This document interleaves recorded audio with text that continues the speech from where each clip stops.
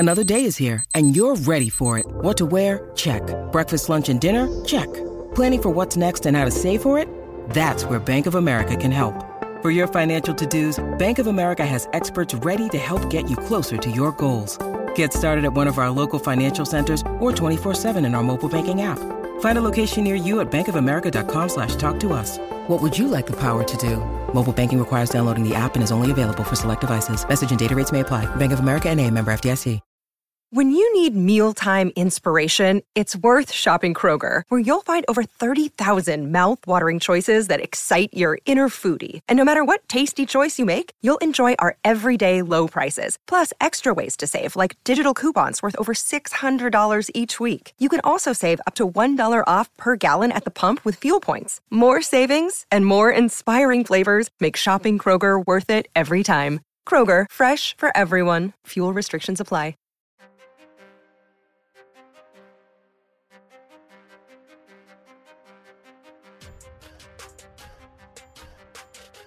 Welcome to another edition of the A-List Podcast. I'm your host, A. Sherrod Blakely, joined once again by Kwani A. Lunas and our good friend, Gary Washburn. Somebody's trying to show off their little Christmas bling. Go ahead.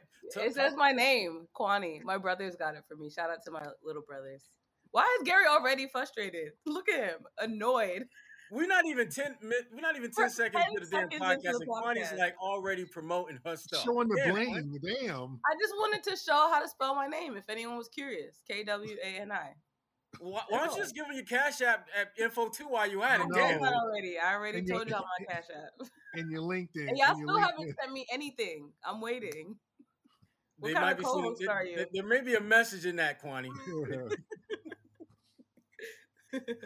Thirsty, my friend. Stay thirsty. Oh my gosh. We've already derailed. Let's get back on track. We are already off, but we're going to get back on track. Kind of like the Celtics are kind of getting back on track. Big win over the New Orleans Pelicans, which is kind of weird saying a big win over the Pelicans, knowing they're the Pelicans and how bad they are.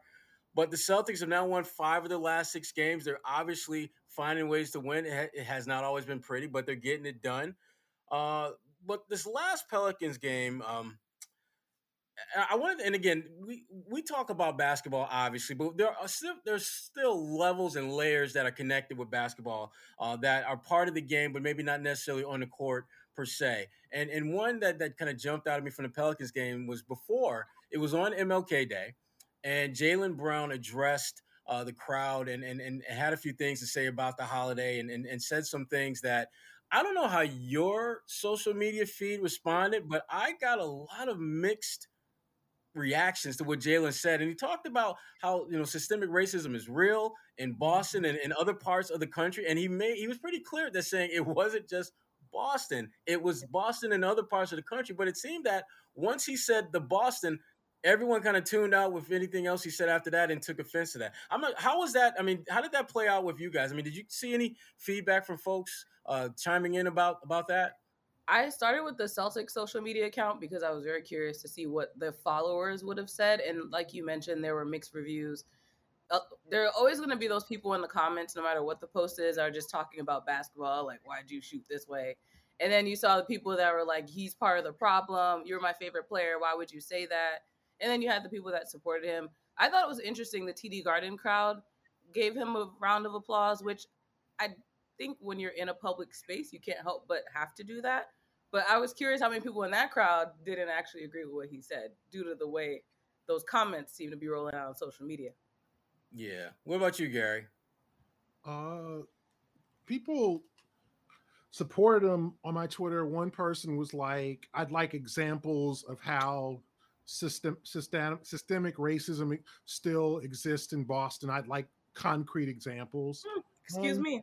That's the thing I think is what's happening now, is that the person who is, you don't want to put them in a box, but those who don't support Black Lives Matter, those who don't believe in a lot of these causes and diversity, are now saying, well, I need concrete examples of, even when I wrote my Black coaches column, it was, well, give me concrete examples of, like, now you're getting the person that wants you to be very literal with them.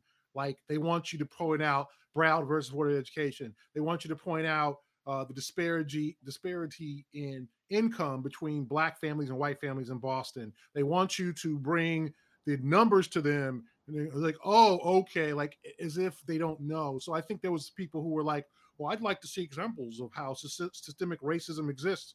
And we'll look at the amount of Black-owned businesses in Boston. Look at let's go on the seaport and see how many Black-owned businesses are in the seaport. Or when we're going to a restaurant in the seaport, how many other people of color are in the restaurant who work there, who, or are we the only Black people that walk in there and we have to just be normal? That's normalized. Let's look at sports talk radio and to see how many Black people and women are in sports talk radio in Boston. Let's really, if that's what we are going to do here, and if you want to play the I don't really see it, then let's do that. But I think that's become kind of the new, I don't really know. I'm going to need to see concrete numbers before I agree with Jalen. That was what I got from a couple of followers or people that when I tweeted what he said or said the point, the line about the systemic racism exists in Boston and in the rest of society. So I think that's kind of the new Jack, you're not going to get an openly racist remark. You're not going to get, they're smarter than that. They're going to get, they want you to bring literal proof and say, well, I didn't see enough proof, so therefore I don't believe it's happening. And I've seen also the argument of, oh, he's $1 million player. What kind of racism is he enduring? What are you talking about? And that's kind of adding to the concrete examples, despite the fact that Marcus Smart wrote an entire op-ed about an experience outside of the TD Garden where he dealt with racism, and they just turned a blind eye when you do actually give them evidence. Yeah, it's definitely something that I appreciate Jalen being comfortable and confident to even bring it up at a time where the energy that that this country felt in terms of racial diversity and things of that nature following George Floyd's death, if we're being honest and real with each other, it's died significantly. Mm-hmm. You don't get that same energy. You don't get that same vibe. And for Jalen to know that there's a pretty good chance he knew going in that there was going to be a decent segment of folks who weren't trying to hear his message. And that nonetheless did not stop him from making it. It did not blunt what he was seeking to do. And that, to me, it's always good because athletes are no different than pharmacists, than doctors, than trash collectors. They have interests outside of their job. And you have a platform where you can speak about that and frankly, let people understand where you stand on things. That's good. That's why, when people respond to different, things that happen in the sports world, like if a guy goes 6 for 17 and Joe Fan, who works at, computer company XYZ, says that guy was trash, he has a right to feel that way. I'm not going to diminish what he thinks because he's not a sports writer or he doesn't cover the league or anything like that. And I just wish that level of comfort went both ways, that when you're speaking about something that isn't necessarily your job, that doesn't diminish what you're speaking about. And so athletes should have that same privilege when they speak on societal issues that are near and dear to their hearts. But at the end of the day, when you talk about the Boston Celtics, you talk about the NBA, it's about, are you getting it done? Are you winning games? Are you, frankly, pull out the Belichick line, are you doing your job? And against the Pelicans, even though they won the game, they were down by 18 to one of the worst teams in the NBA. And I guess, I don't know whether, I'm going to throw this out to you, Gary. I don't know whether it's a situation of the Celtics are now beating bad teams or are they actually playing better basketball? I mean, which side of that line equation do you fall on? I think it's a combination of both, I guess. I mean, I think everyone was disappointed in how they came out against Philadelphia. I just think they took a 10-4 lead. They looked like they were about to really be a factor in that game. And then all of a sudden they get outscored 28-2. Like, this is embarrassing. That can't happen. These kind of runs or whatever. But I also think we're seeing around the league, like the Lakers play in Denver and troll by as many as 43. Like, there's just some teams that are just, effort ain't there every night in the league. I don't know if it's just this season. I'd have to look at some numbers to see about the point differential, but there's some definite, just some teams laying down here and there. And I just think with the Celtics, yeah, I think that they're just avoiding embarrassment in a sense, like the Chicago game without Levine, without Lonzo Ball, like without Javante Green, like four starters, three starters out, and they nearly lost that game. Now Chicago has some good bench players. The kid from Illinois, the one who's literally 15 for 16 against the Celtics this year, Vucevic played well. Like they are still capable NBA players, so it's not like a terrible team that they rolled out there, but that's a team you need to handle. Okay. New Orleans, the energy, it's a 12:30 start, but it's a 12:30 start for New Orleans too. Yeah. Like I don't understand why you don't come out with energy. Uh, it's just interesting. Like I think that they're doing okay. The 2 wins against Indiana, hey, Indiana's a team that they were, I think, 13-5 at home when the Celtics beat them. So they're a good home team. The Celtics handled them at home in Indiana. They came back and avoided some disaster when they beat them. So I mean, you're not winning, you're not beating world beaters, but you're doing what you're supposed to do. And I think that's a step for the Celtics because for the first 40 games, they haven't done what they're supposed to do. Like you're supposed to beat the bad teams. This team, they lost twice to the Clippers. They've lost twice to the Spurs. So like they're not beating the team that they should beat. So the fact that they are, you have to give them some credit. They, and you look at if you're not, and if you the advertisement, the bet online, like the Celtics covered the spread yesterday. They won by 12. Like you beat a team you should beat by 12. That was admirable. They played very good defense for the 2.5 quarters. After they trailed 42-24, they shut New Orleans down. Brandon Ingram's a good player. Devontae Graham's a good player. Valanciunas a good player. So they have capable players. And remember, folks, they came to Boston and won last year with a worse team, right? They came.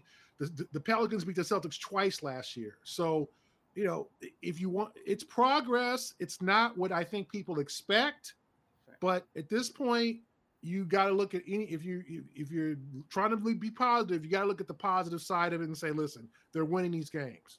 Yeah, Gary's being positive. We need to mark this day, and is a day on this day in Celtics history. I think you have to lower your expectations. I think that what you have to do at this point is just say, listen, they're making slow, progressive steps. I think if you would have said by now, this team is 20 through 45 games, if beginning of the season, you would have said the Celtics might be, maybe 29-16, 28-17, something like that, a good solid record. Like, no. But the thing is, they're 5 games worse. So you can pick 5 games out of the first 45 and go, they should have won. They should have beat Chicago. They should have beat the Clippers. Like, they should have beat both New York games in New York. They probably should have won those. Like, you can pick 5 out to make it, to say they could easily have 30 wins if they execute in the fourth quarter. Yeah, I agree. And the one thing about this Celtics team that kind of speaks to that is just they've been so damn all over the map. I mean, guys who, absolutely show out some nights and look like the best thing that money can buy. And other nights they pull a Casper the Friendly Ghost and disappear and leave us wondering which way did they go? Which way did they go? One guy who certainly, when you look at that, the win over the Pelicans played really well was Dennis Schroeder.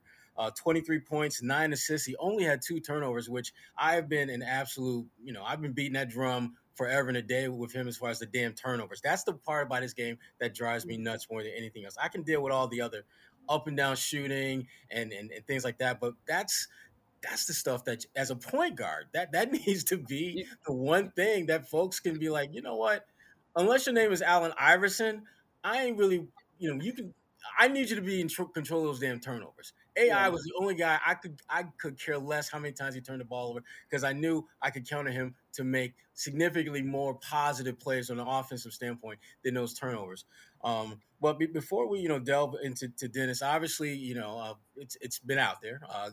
Dennis did not take kindly to a very legitimate question that our our guy Gary Washburn asked him, with basically pointing out what we've all seen from Dennis most of the season, and that feast or famine. Philadelphia had 1 point. Pelicans, he had 23. And Gary's question was asking just whether he was getting more comfortable with the team and his role. Because, again, what he did against New Orleans was, to me, he's had better scoring games, but I don't know if he's had a more complete game in terms of scoring, ball distribution, defense. I thought was decent as well. It felt like a very complete game. And so to ask him about that game and just whether he's closer to being kind of the player that he wants to with this team seemed like a very valid, legitimate question, but he took offense to. But again, Gary, just your thoughts on just his play and just anything else relative to that dude. Because he's that dude to me now. I'm going to just let you know that. No, I mean, he's that dude to me now. I don't have anything against Dennis. He didn't first of all, we don't get the chance to talk to the guys after every game. Okay, I think people need to understand that. Like in the locker room. We don't get to go in the locker room. Yeah. Dennis had 1 point against the Sixers. Okay, his last couple of games, his game log. Okay, I'm reading now. Against the Knicks, the home win, he had 6 points. He was a plus 11 in that night in that big win against the Knicks. Okay, he was 0 for in that win at home against Indiana. He was 0 for 3. Sorry, 0 for 4 from the field. 5 points. He was a -9 in that win. Okay. The next night, 23 points in the win in Indiana. Then he had 1 point against Philly, 16 against Chicago, and 23 against the Pelicans. So in 3 of his last 5 games, he had a -15 and a -9. And then in those 3 other games, he +15, +14, +21. So when the Celtics team, he plays well, the Celtics seem to play well. Okay. But the Philadelphia game was like his worst game. He had not scored anything less than 2 points in a game. I think 3 points in a game in 6 years. So it was his worst offensive game in 6 years. I think I had to ask about that and whether it was something wrong or whether, but his bounce back to come back and score 16 and then score 23. He took offense to be pointing out the Philly game. Obviously, it's a sensitive subject. I understand that. But that was my question. Like, does he feel comfortable? Remember, he missed literally 2 games, and then he missed 6 out of 8 games, COVID protocol, whatever injury, whatever it was over late December, and he missed the Christmas Day game. He missed a series of games. So is he just starting to get comfortable in the offense? Because his last 6 games, 6 points, 5 points, 23, 1, 16, and 23. So he's kind of up and down. So I was trying to get him to ask him whether he thought he was getting more comfortable, why the up and down, why the bumpy roads, and he took offense to it. That's fine. I've said before, I said on the radio, I've had bigger scrapes with athletes. This is not a big deal. Whatever. It's not one of those things that I take personally. You have to have a thick skin to cover this league, to cover professional athletes. If you let this get to you or you take it personal, that he was irritated at my question. I understand. I'm sure. I don't know when we'll have a discussion about it. He obviously approached the question later by saying how bad they played in Philly, how bad they started, which I was touching on, because remember, we didn't get a chance to talk to them after the Philly game. We talked to Peyton Pritchard and we talked to Jason Tatum. We asked Jason the same questions. Why'd you come out terribly? Why did it so start? Jason handled it. So Dennis, obviously, I get it. I wasn't aware of it. I'm sure he's like, why are you talking to me that after we won? I can understand that mentality, but my job is not to ask always positive, go get them, go Celtic questions. That's not my job. My job is to ask why the up and down, because he's had an inconsistent year. I mean, he's been at times very good, and when usually he plays good, they play good. And there's times like the Philly game where it was just like, is there something wrong? Like 0 for 6, 1 point. He just didn't seem into it. And that hurt the team. So, yeah. The part that stood out to me the most was when he asked you, are you for Boston or for he was basically asking, like, are you for the Celtics in a sense? And you basically responded saying that you cover the Celtics. But I think to your point earlier about the fact that the way access has changed for journalists, that makes your job a little bit harder. Where if he had no clue who you were genuinely in that moment, then it just goes to show that the way you used to build relationships with these players, and it doesn't always have to be a best friendship, but the fact that they at least acknowledge who you are, acknowledge that you're good at your job. Yes, it's okay to get offended if a question comes up that's a sore topic, but at the same time, they'll still have that respect knowing that you're just there to do your job and you're not necessarily trying to get a gotcha moment, but just do your job and ask a good question. So I think that was where the biggest disconnect was, of him just, if he genuinely doesn't know who you are, then he just was like, who is this guy? Why is he bringing up Or the he past? thought that I should be asking pro Celtic questions since I'm Valid. Because you you're know, and some people believe like why like you're supposed to be down for us. Like, no, I'm not. Like, no offense, my job is to cover the team, the ups and downs, the good times and the bad. I wrote a lot of great stories when I was covering Garnett, Allen, and Pierce. Okay, but I also had to write when they got spanked by LeBron. I also had to write when they lost in the first round to the Knicks.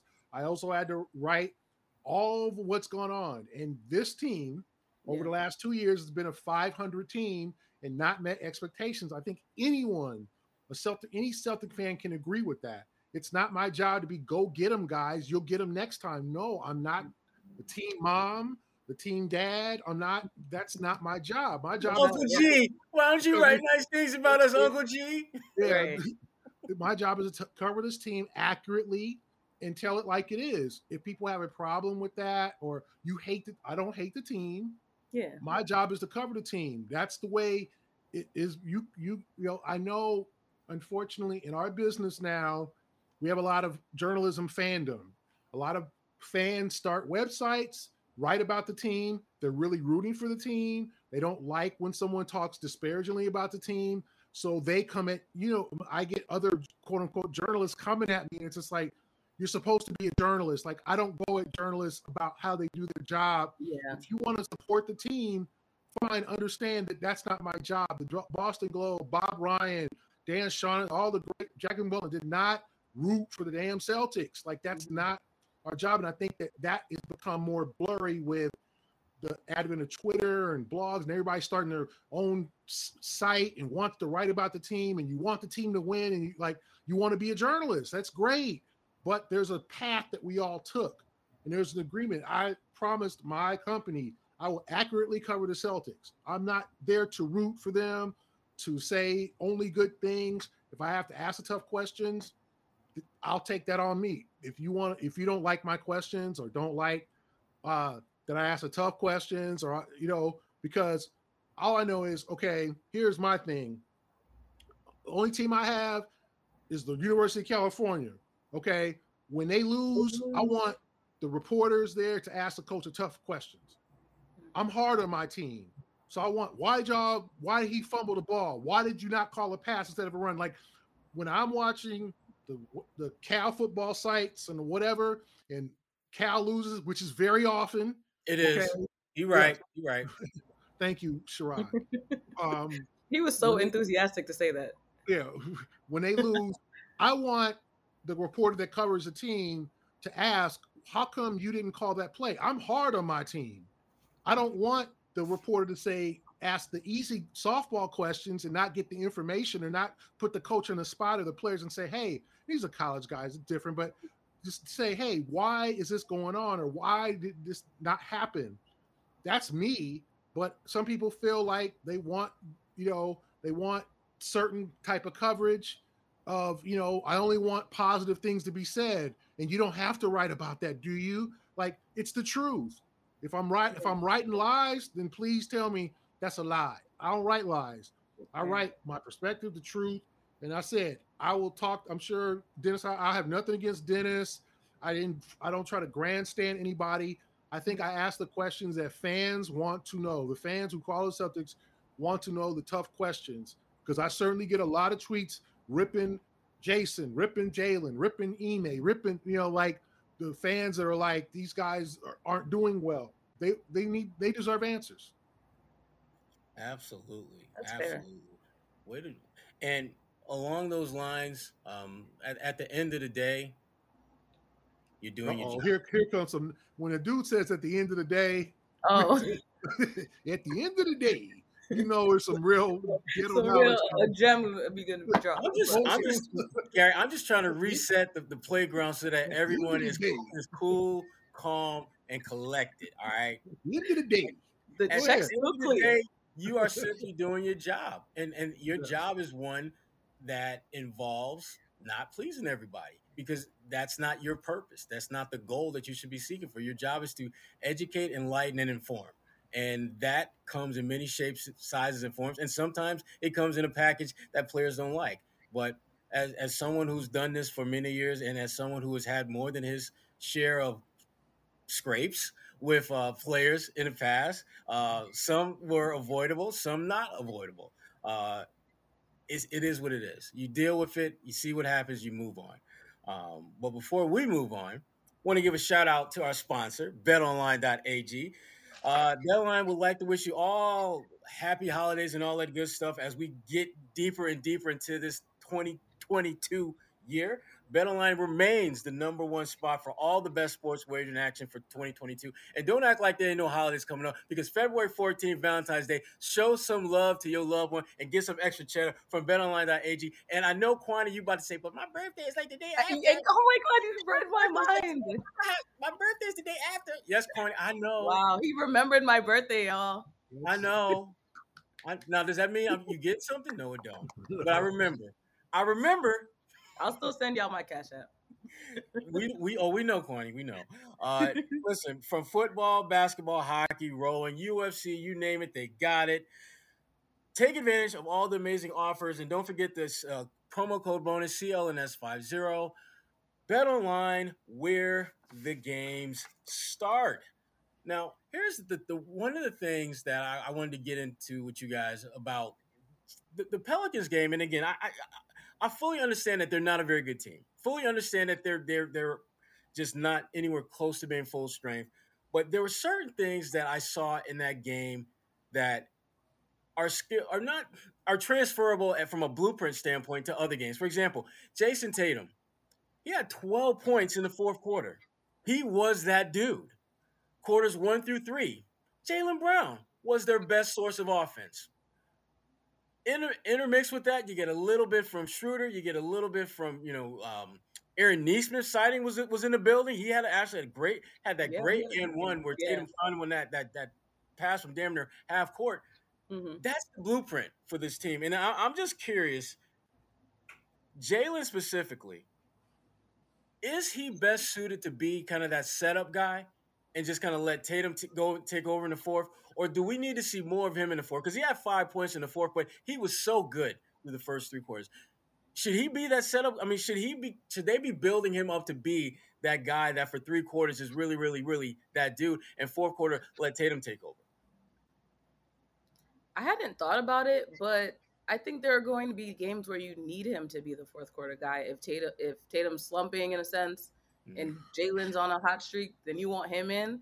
But now that you mention it, I could see that being a good long-term game plan of letting him really build the game up to that point and then letting Tatum finish the game. But it would have to depend. I think it would still be a game-to-game circumstance.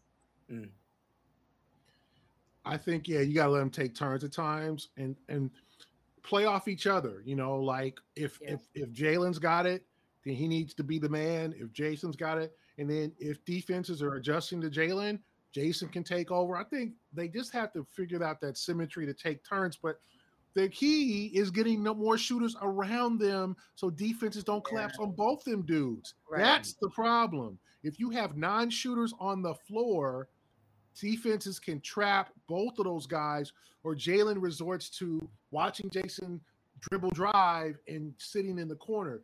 Jaylen's got to move, whether it be backdoor cuts, whether it be setting high picks, whatever it is, they've got to find a way for Jaylen to move when Jason's going to work.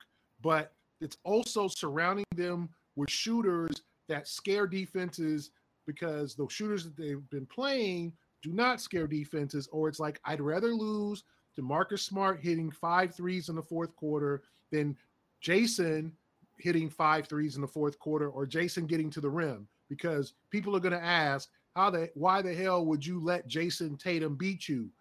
he's their best player. The same with Jaylen Brown. Marcus Smart is, hey, he got hot. There's been plenty of people that we've seen over the years that just have one great game. And this league is filled with talented players. And it's funny that people think that, oh, you're such like, I hate the term trash. That's a new millennial term that I cannot stand. Oh, Gary, don't put this on It's the trash. All right, no player podcast game. Every time he says millennial, we take a shot. Okay, no player in the NBA is I need a trash. bottle. Okay, there are good players, great players, elite players, all timers, and most NBA, every NBA player has talent. They work on that 3-pointer. It's just some players do it more often and better than others. So a guy like Marcus Smart is capable. He's hit 11 threes in a game. Okay, but you're going to take your chances and go, let's see him. Remember that playoff game at Cleveland? He hit 11 threes. Like, we've seen Marcus have one of those nights. It just happens twice, 3 times a season. Okay, so you have to take your chances and get beat by that. Teams are willing to do that, especially with Marcus this year shooting 28%. That's the thing.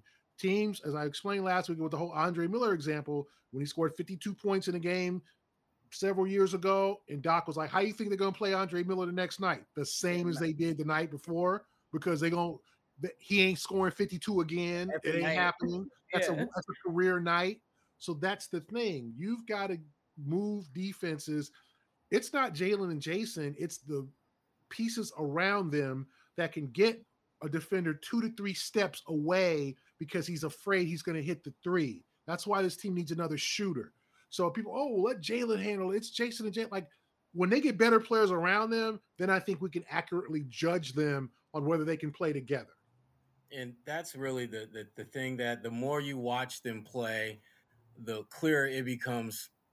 That's it. That's what's missing. Because I think until this season, you never really knew for sure whether Jason Tatum could be a good playmaker. He's still learning that role. He's getting better at that role. He's not anywhere close to where I think he'll be eventually. But there's clear progress from the beginning of the season to where he's at now. And the same thing for Jaylen Brown. But again, when you become a more willing playmaker, you need to be surrounded by guys that can make plays. I mean, as great as Michael Jordan was in Chicago, if he didn't have a guy like Paxson around, if he didn't have a guy like Kerr around, how many championships would he have won? He probably still would have won a few, but he wouldn't have won as many because those guys had the ability to be elevated in the roles that they have and the skill set that they have because of the guys around them. And I think Tatum and Brown are getting to the point where they have the ability to elevate the play of those around them. But to Gary's point, you need better players. Because because Grant Williams right now to me is the one guy that has kind of figured out that those guys are going to be open shots damn near every game. So I kind of need to make those shots. And once you start adjusting to Grant, which they have, Grant's got to do some different things now. Last game, we saw the trifecta that I thought we would never see from Grant Williams. Back-to-back threes and then a dunk. Not in layup line, not in pregame, not when the lights are out and he's practicing. We're talking in actual game. I was so happy for that dude because he has been crapped on like no other young buck on this team has been crapped on. And he is making the most of his opportunities. But those opportunities are in large part because of the Jays and him figuring out how to play off of them. And they just need more people to be like Grant Williams and figure out what you do. How can what I do play off of what they do? I mean, I look at a guy like PJ Tucker. If you look at the Heat game last night, the Heat are up 3 against Toronto. Last 25, maybe last 15 seconds or whatever, 18 seconds. The Raptors need to stop, and they can get the ball back. They need to stop to try to tie it. Jimmy Butler penetrates, draws in 2 defenders. It's PJ Tucker in the corner, drains an open 3, game over. That's the kind of thing you're talking about. Like, teams are like, listen, we're not gonna let Jimmy Butler, who had a triple-double last night, we're not gonna let Jimmy Butler beat us.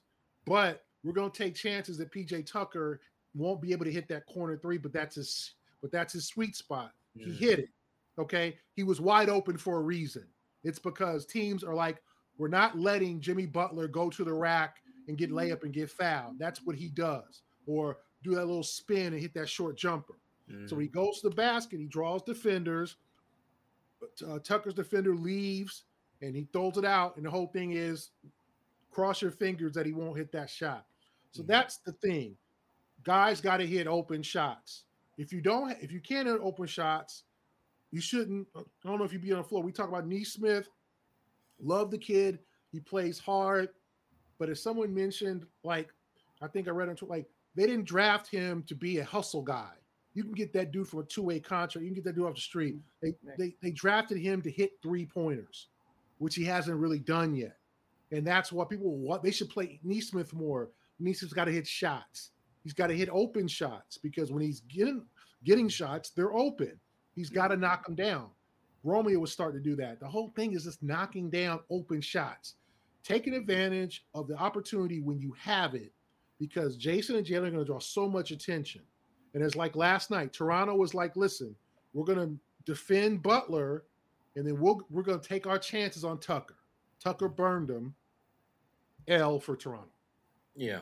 And, it raises the question that certainly we talk a lot about in Celtics land these days, and that's who do you keep, who do you trade, and what can you trade?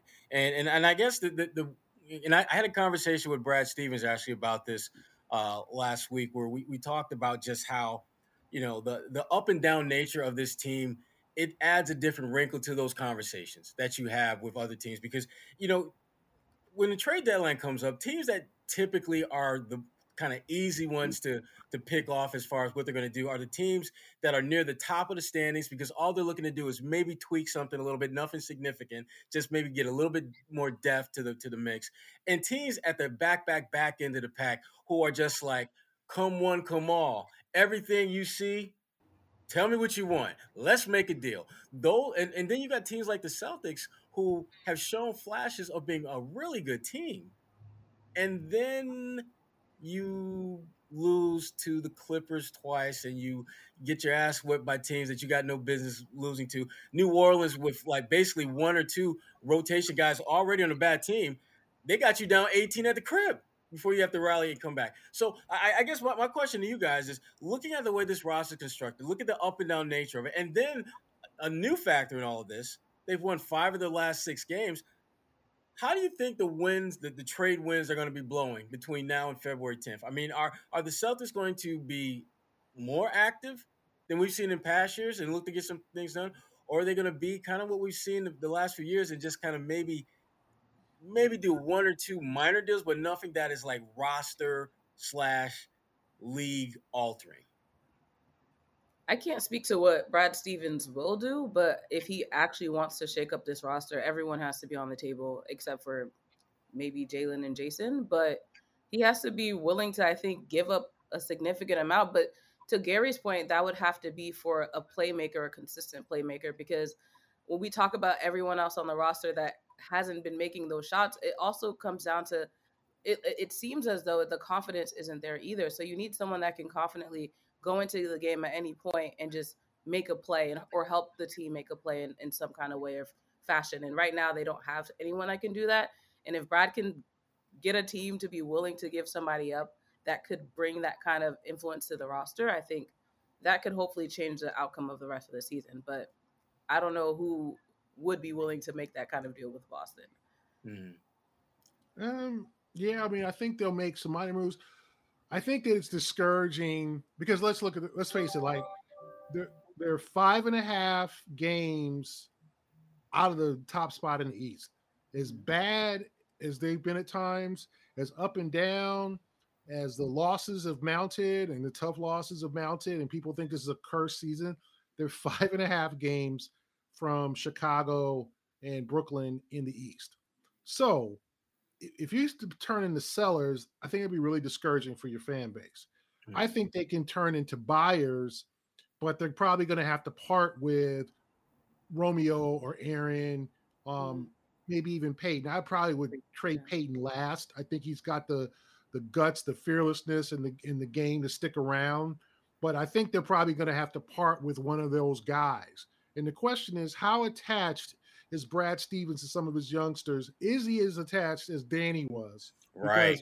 Because as we learned, the attachment to the young guys burned Danny a lot. Like it just burned him. The attachment to Carson Edwards, the attachment, just some of these attachments that he had that he was James Young. Yeah, that he was crossing his fingers that it was going to work out, and it didn't.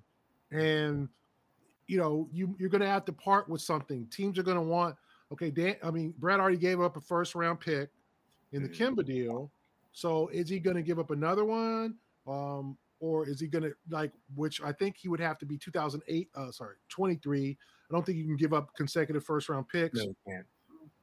So what's going to happen there? What does Brad have to offer? And is he going to dangle Aaron? And I'm not saying teams are going to really need Aaron, but he's a prospect. You can throw him into a deal. A team can take another look at him. So what's Brad going to sacrifice to get this done? Because teams are going to understand, and teams are going to charge high prices. They're going to go high until they maybe get desperate. But the fact is, Danny gave away Javonte Green last year. Javonte starting for the Bulls. Like some of these deals were just really like head scratching. Like, you wanted to give Tice away, which hurts your defense in the second half after the All-Star break, and you threw in Javonte Green, and you threw in an NBA starter. Like, no, no. On a team with the best record in the East. to get 16 games of Evan Fournier.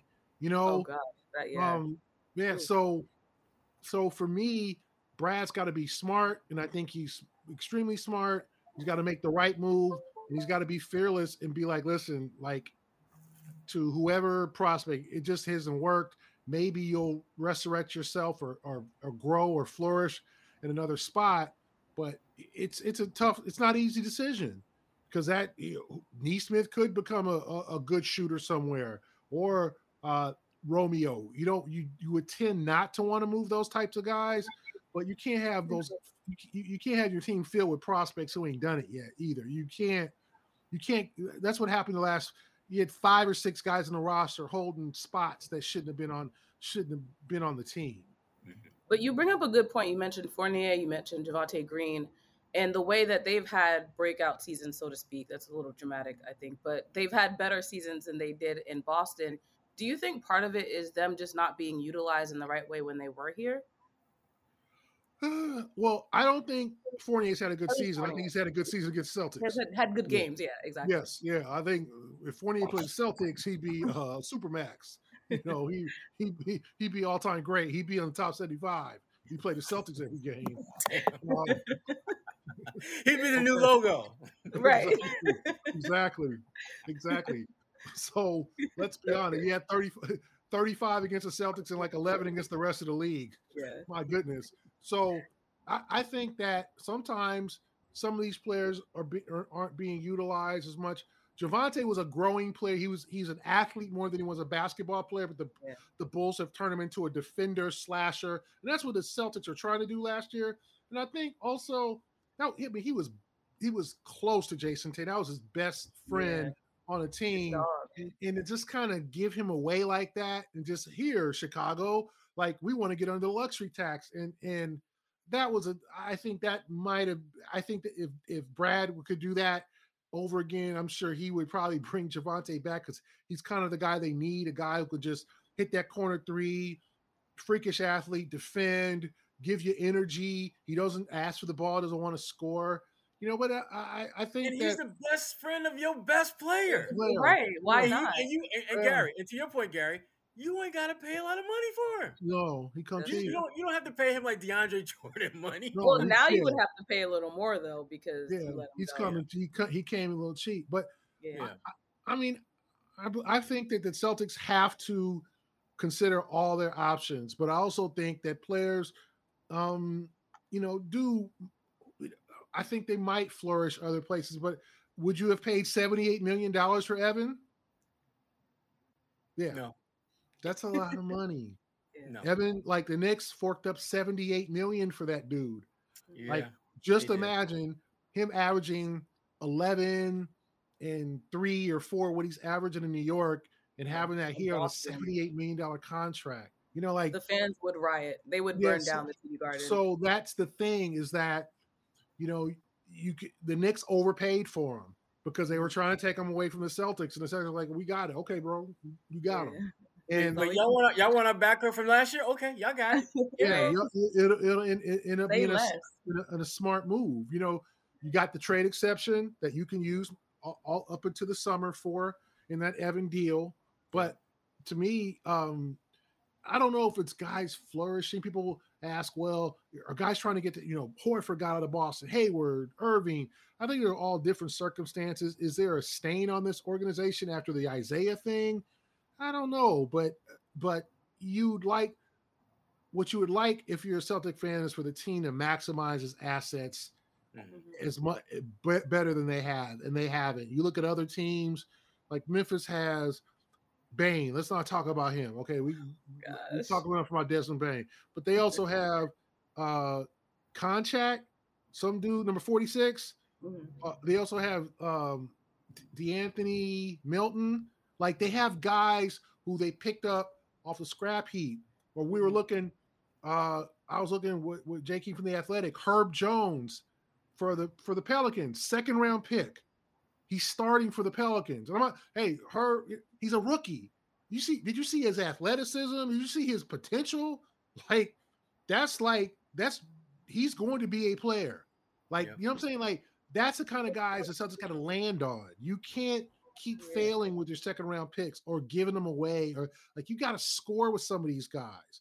And that's the thing. That's what hasn't happened. Because I was like, Herb Jones. I know he played at Alabama, and I looked at his 35th overall pick. That's the thing. It's like you got to score on those guys more often than they have. Yeah, I agree. And the one thing, as we kind of look at the Celtics team and look at their roster and look at their players, there's really no clear path that they need to take that you can look at and say, this is going to make this team better. They can go and look for a knockdown shooter like a Buddy Hield. They can go try to add someone who might be a long-term pickup right now, a guy like Jalen Smith in Phoenix, where he's probably not going to re-sign with the Suns, but he's played really well. I could see them making a run at him. They could look for a guy that's maybe not even playing now, who they can maybe get on the really cheap and hope that he can give them some juice down the road. A guy like TJ Warren, who has always been about getting buckets. And so obviously there's a lot of direction that the Celtics can go. What I wanted to do, Gary, was kind of pivot back to where, if we're going to talk about ground zero for the trade deadline, it has to be Ben Simmons and what's going on with him. And I know you had in your I think your most recent edition of the Boston Globe's Court Sense, you had some trade scenarios involving Mr. Simmons out there, and I wanted to have you shed a little bit of light on some of these scenarios. And we're not gonna. I don't think we're gonna go through all, but there's some I find. Can you stop talking like JJ on Good Times? Can you stop that? Why stop you do you like that? Oh my stop God. That. Now, Gary, you know damn well they have JJ. No idea who JJ is. Break it up, Google guys. Google it. YouTube video. Look, I don't even want to get into this right now. We need scenarios? Next week, Quentin, we bringing the drinks to the show. We bringing the drinks. We gonna bring the it's drinks. It's like drink champs. Every millennial reference from Gary shot. I'm just saying, I'm just saying. More Trader Joe's water. Yeah, Google Good Times. Go ahead. I hate this. All right. Tell the scenarios. See, I don't like this. Is ageism, actually. It goes both ways. Exactly. And another shot, another drink, Quani. Another drink for us, Quani. Another drink. There you go. All right. Stay hydrated, my friend. Let's go. Yeah. We're going to have some drinks next week. All right. Gary, you've got Damian Lillard and a first-round pick to Philly for Mr. Simmons, Matisse Thybulle, and Jaden Springer. I like Jaden. He's a pretty good player. He's in the G League. Yeah. I mean, the fact is that if you're Portland, Lillard's going to have this surgery. You don't know how invested he's at his prime, right? Like, I don't, he's at that 30, 31 age He gives Philly what they want now. So if you're Philadelphia, you give them Simmons, and then you give them Thibault, a young defender, and then you throw in like a prospect and you swap first round picks, or you have a first round pick involved. To me, that gives you a player in his prime. Portland can start over because Portland's not making the playoffs. They're not going to do anything as you're currently constructed, and then they can rebuild the roster around, if you want to include McCollum and build around McCollum and Simmons. Anthony Simons is a guy to look out for. He has had really good games. He's one of these guys who was from, be clowning not the G League at night, but he came out of IFG Academy, didn't go to college, kind of like, worked on his game and did that. And then all of a sudden entered the draft. And it's taken him a couple years to develop. But now he's like 21, 22. And he had a 39, 36 point game over the last couple of weeks. So he's developing. So Portland's like, okay, I'm not saying a Lillard replacement, but now we have someone on the rise. We have control over, who's not going to be maxed out or make a boatload of money anytime soon. Let's take advantage of that. Let's bring in a younger player in Simmons, another player in Thibault and Springer, and then Philadelphia gets the player that can help them win a championship this damn year, because their window is open and it's not going to get any wider. The East is to be had. So that's my thing. Lillard comes in, gives you the point guard you need. He can move to 2 with maybe at times with Tyrese Maxey. We saw what Maxey did the other night against the Celtics, where he was just good, 5 threes. He's an improving player. So to me, that deal makes sense if Portland is willing to part with Lillard, but he's a franchise guy. He'll have his number retired. He's an all-time great Blazer. So it's hard to trade those guys because you're a close-knit community, and then you're trading them for a player who's overall very unpopular at this point. Now, you had another deal that, again, I think this one, if I'm Philly wins this deal hands down if it went down like this, and that's John Collins, DeAndre Hunter, and Jalen Johnson to Philly for Simmons. Now, why would you do this if you're Atlanta? Yeah, because that's a lot of outgoing talent you just put into the curbside. Because Atlanta needs a culture change. Like, they won against Milwaukee the other night, but they're 18 and 25. The defense is terrible. There's the thing is, and you could ask about teams like Sacramento, at times Oklahoma City. When you throw all these young guys together and you say to yourself, we're going to grow into a championship team. We got all these young guys. We got all these lottery picks. Okay. Well, you sound like Boss Hog from Dukes of Hazzard, man. What you talking about true. me and JJ? Yeah, I don't even know that. Let's move on. It's not even right. Let's move on. We're going to take over the world with all these young guys. All these young guys don't always get along. Collins has not been happy for a while. Okay. DeAndre Hunter's always been injured. They already moved Cam Reddish. So if you want something around Trey, maybe you can move the Trey to 2 guard. You just make a splash. You make a deal that just kind of changes the culture. You bring in a Simmons, an established player. I'm not saying, and remember, you've got Clint Capella and the other young Kevin Huerter, but the other young rising big, the kid out of USC who's like in his second year. Okay, Collins is the guy who hasn't been happy for a while. So I just think Atlanta, you do that for a culture change to like, okay, this ain't working with all these young guys. We put Huerter, we put Hunter, we put Reddish, we put Trae Young, we put Collins. All these guys are around the same age. Like, it's working in Memphis, right? Memphis is the perfect example of how it can work. For Memphis, they seem like they look like they're having fun. All them dudes is like 23, 24. Yeah. All them dudes is young, athletic. You don't have, then you got Steven Adams just, being the security guard and the bouncer. Lifting people. Yeah, just moving dudes. Like, you have a team that's growing together, but that doesn't always work. Look at Sacramento. Oh, we're going to put Tyreek Evans and DeMarcus Cousins and all these young guys together, and we're going to have a powerhouse in Sacramento. It never worked because the young guys didn't get together. I don't know if it's working in Atlanta. even though they won. Like, okay, they snapped a 10-game home losing streak. Imagine if the Celtics lost 10 games in a row at home. Like, what it would be like in Boston? 10 in a row at home. Like, in Atlanta's a place, as you know, that road players have a hard time getting up for the game and getting it's a lot to do in Atlanta. That we can't tell. You should not lose. Atlanta should be home. It's like Miami and the Lakers. It should be a home court advantage for the Hawks. You should be used to the lifestyle in Atlanta. There's a lot to do in Atlanta. There's a lot of ways we calling you. I was just about to say that. The Lou Williams special. The Lou Williams wings be calling you. They be calling you home. Yes, they do. But so I think that would be a culture change kind of deal. And of course, Nate McMillan he's a defender.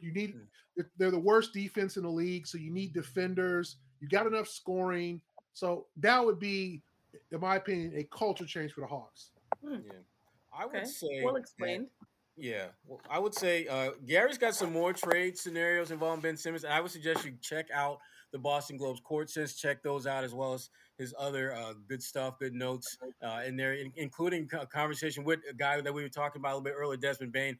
Good stuff from G-Wash there as well. For the Celtics, looking ahead to their schedule real quick, they've got Charlotte on Wednesday, Portland, my guy, Chauncey Billups, back in the building. Everyone's his guy. Reunited. It feels so good. I got that one.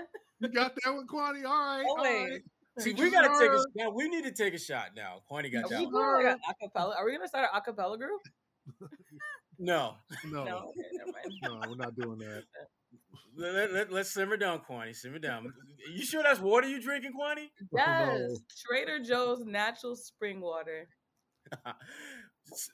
Chauncey comes in on Friday, we're at Washington on Sunday afternoon, and then Tuesday, the Kyle Draper return, right? Sacramento Kings. We might see if we can get Kyle on the podcast next week. 4-box? We're gonna go to. I'm gonna see if we can go with all four corners offense. 4 corners. It'll be fun. That'll be good. Just everyone yelling at each other. That's what is gonna happen. Who? The two of y'all. Gary, what is she talking about? They're going to find something to argue about. What is she talking about? I guarantee you. I think I need to really make a drinking game for this. We should make that. We should come up with Connie. Maybe that should be Connie's homework for next week, to come up with a list of topics to be part of our drinking game. Yeah, okay. I'll work on that. I know you will. What else you got? Speaking of working on stuff, Connie, what else are you working on and working with coming up on NBC 10? What am I working on? Kwani, can you bring the Cheetah Girls picture next week? Oh my God, I don't even know where the picture is. For the record, for people, because you brought it up last week and we didn't clarify. I was not with the actual Cheetah Girls. My friends who went to BC with me decided to come to a game, and it was probably the most diverse that you've ever seen. Y'all look like the Cheetah. They had a Hispanic girl, a black girl, diversity was there. All the diversity boxes were checked. All of them.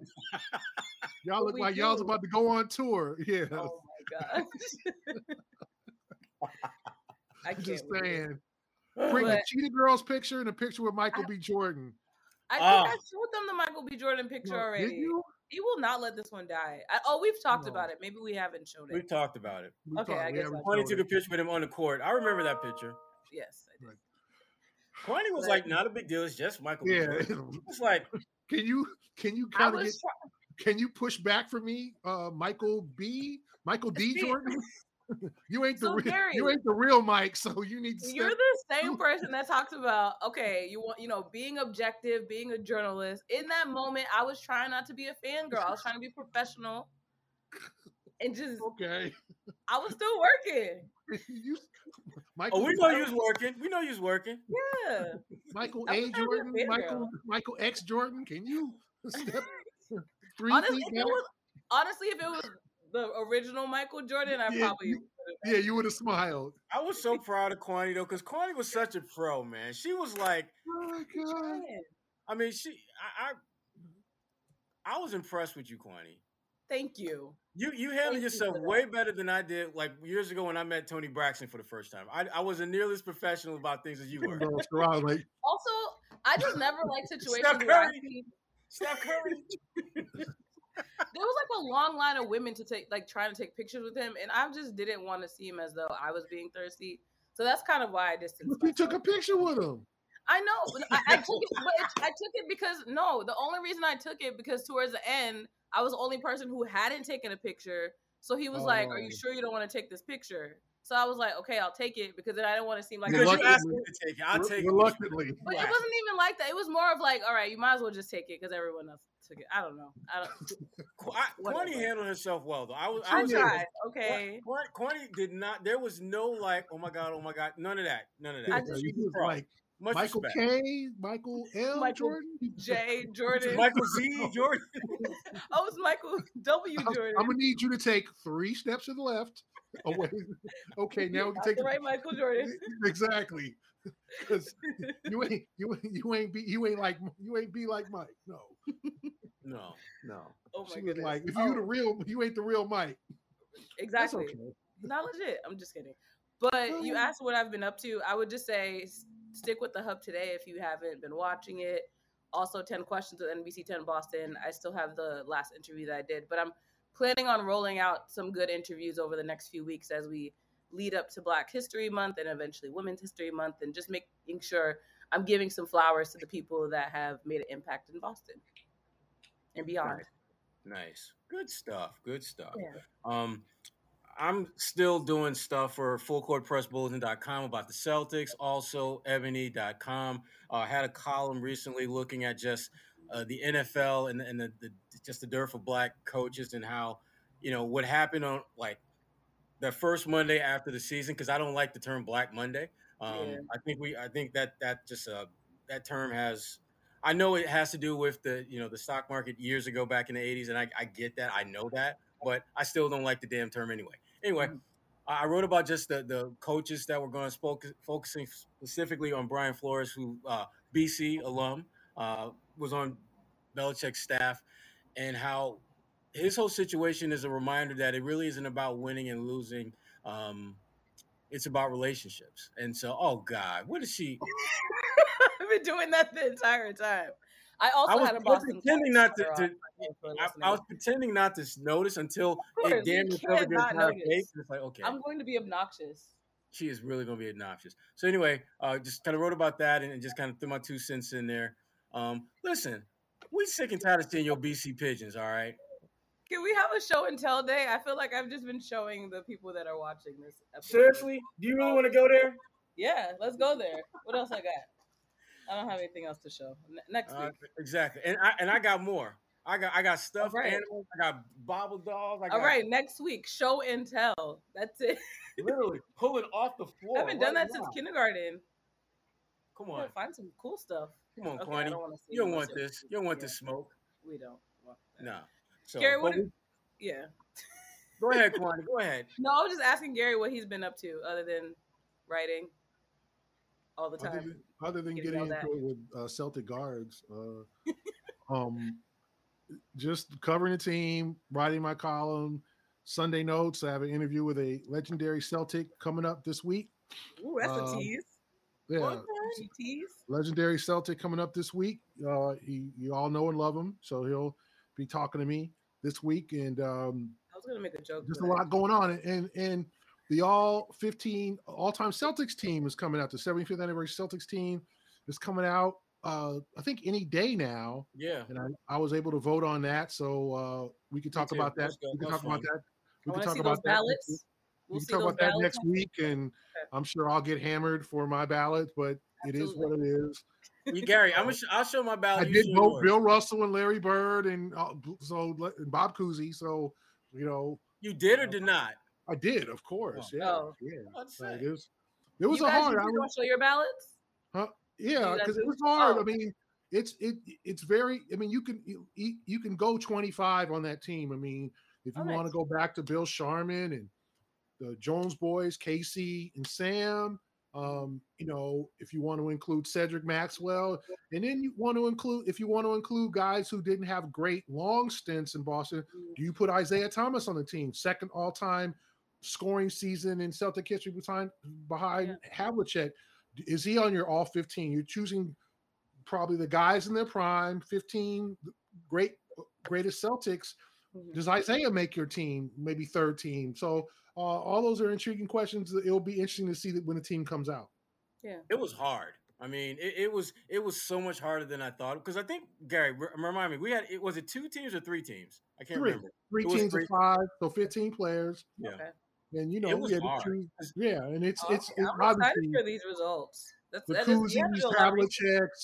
Kuzis, Havliceks, Pierces, all Birds, McHale's, all that. That's great. That fills in like 11 or 12 or 13. Then you do Dennis Johnson, Tiny Archibald. Where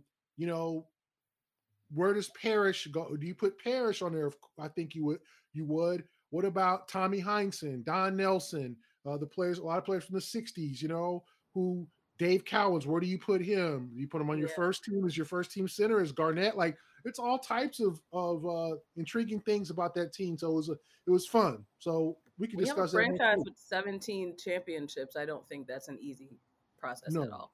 No, at all. No, it's not. I mean, there were a couple no-brainers. The Russells, the Kuzis of the world, but you're really only looking at like maybe 10, maybe 11 spots for extra a franchise that has had just incredible success. Also, everyone's number is retired too, so you gotta. Except in the 50s. Yes. Like this is episode 59, and I don't believe that there's ever been a Celtic who has worn jersey number 59. I know the 50s, that for whatever reason, Celtics players, they really did not they weren't feeling the numbers in the 50s. So. Yeah, they're not cute numbers. Just like I don't know. Yeah, it's really random, Sherrod, but okay. I'm just saying, 50, 51, 52, 53, 54, 55, now we 56. Know the trivia. Yeah, there we go. Boom. I'm just trying to help you out, Gary. Put some knowledge in your knowledge bank. That's all. Oh, yeah, you give us knowledge, we give you knowledge. Everybody gives each other knowledge. That's what I'm saying. That's what this podcast is all about. And once again, shout out to our sponsor. You're not quite going to come hard at the end, Gary. Calm down, Sister Soldier. Like, calm down. Come on, Queen Latifah, let them know. Come on, Sister Soldier. I know it's ladies first and all that. I know it's ladies first. Look that up too. Ladies first. Ladies first. You never heard that, have you? See, I know. I have. That's a drink, Gary. I hate admitting it. Know your rap history. A group of women led by Queen Latifah made a rap song called "Ladies First." Okay, I feel like I've heard it before. Okay, like and you know what? There's a video too. Like it was 19. They had video back then? They had videos back then. Yes. Look up when you get off this podcast. I'm ready to get it now. First. I'm press play as soon as we end. And before Queen Latifah was in Chicago, like, oh, you mean the girl from Chicago? The girl who was like I know the Equalizer? Yeah, her. She used to rap. No, I don't know her from the Equalizer. She used to rap. She kind of had a rap career before. I'm so mad that I don't have any damn drinks near me that I can. She had a rap career before she started acting and doing Broadway. Really? And all that. Yeah, I only know her from doing Maybelline commercials. Queen was no joke. Are you done? Kwani, take us out, Kwani. Okay. So thank you all for listening this far. I know it's been a lot of chaos during this episode, but we appreciate y'all for sticking with us. Once again, shout out to our sponsor, betonline.ag. If you haven't used the promo code TLNS50, feel free to do that. For Sherrod Blakely and Gary Washburn, I'm Kwani Lunis. You're listening to the A-List podcast. We'll be back next week.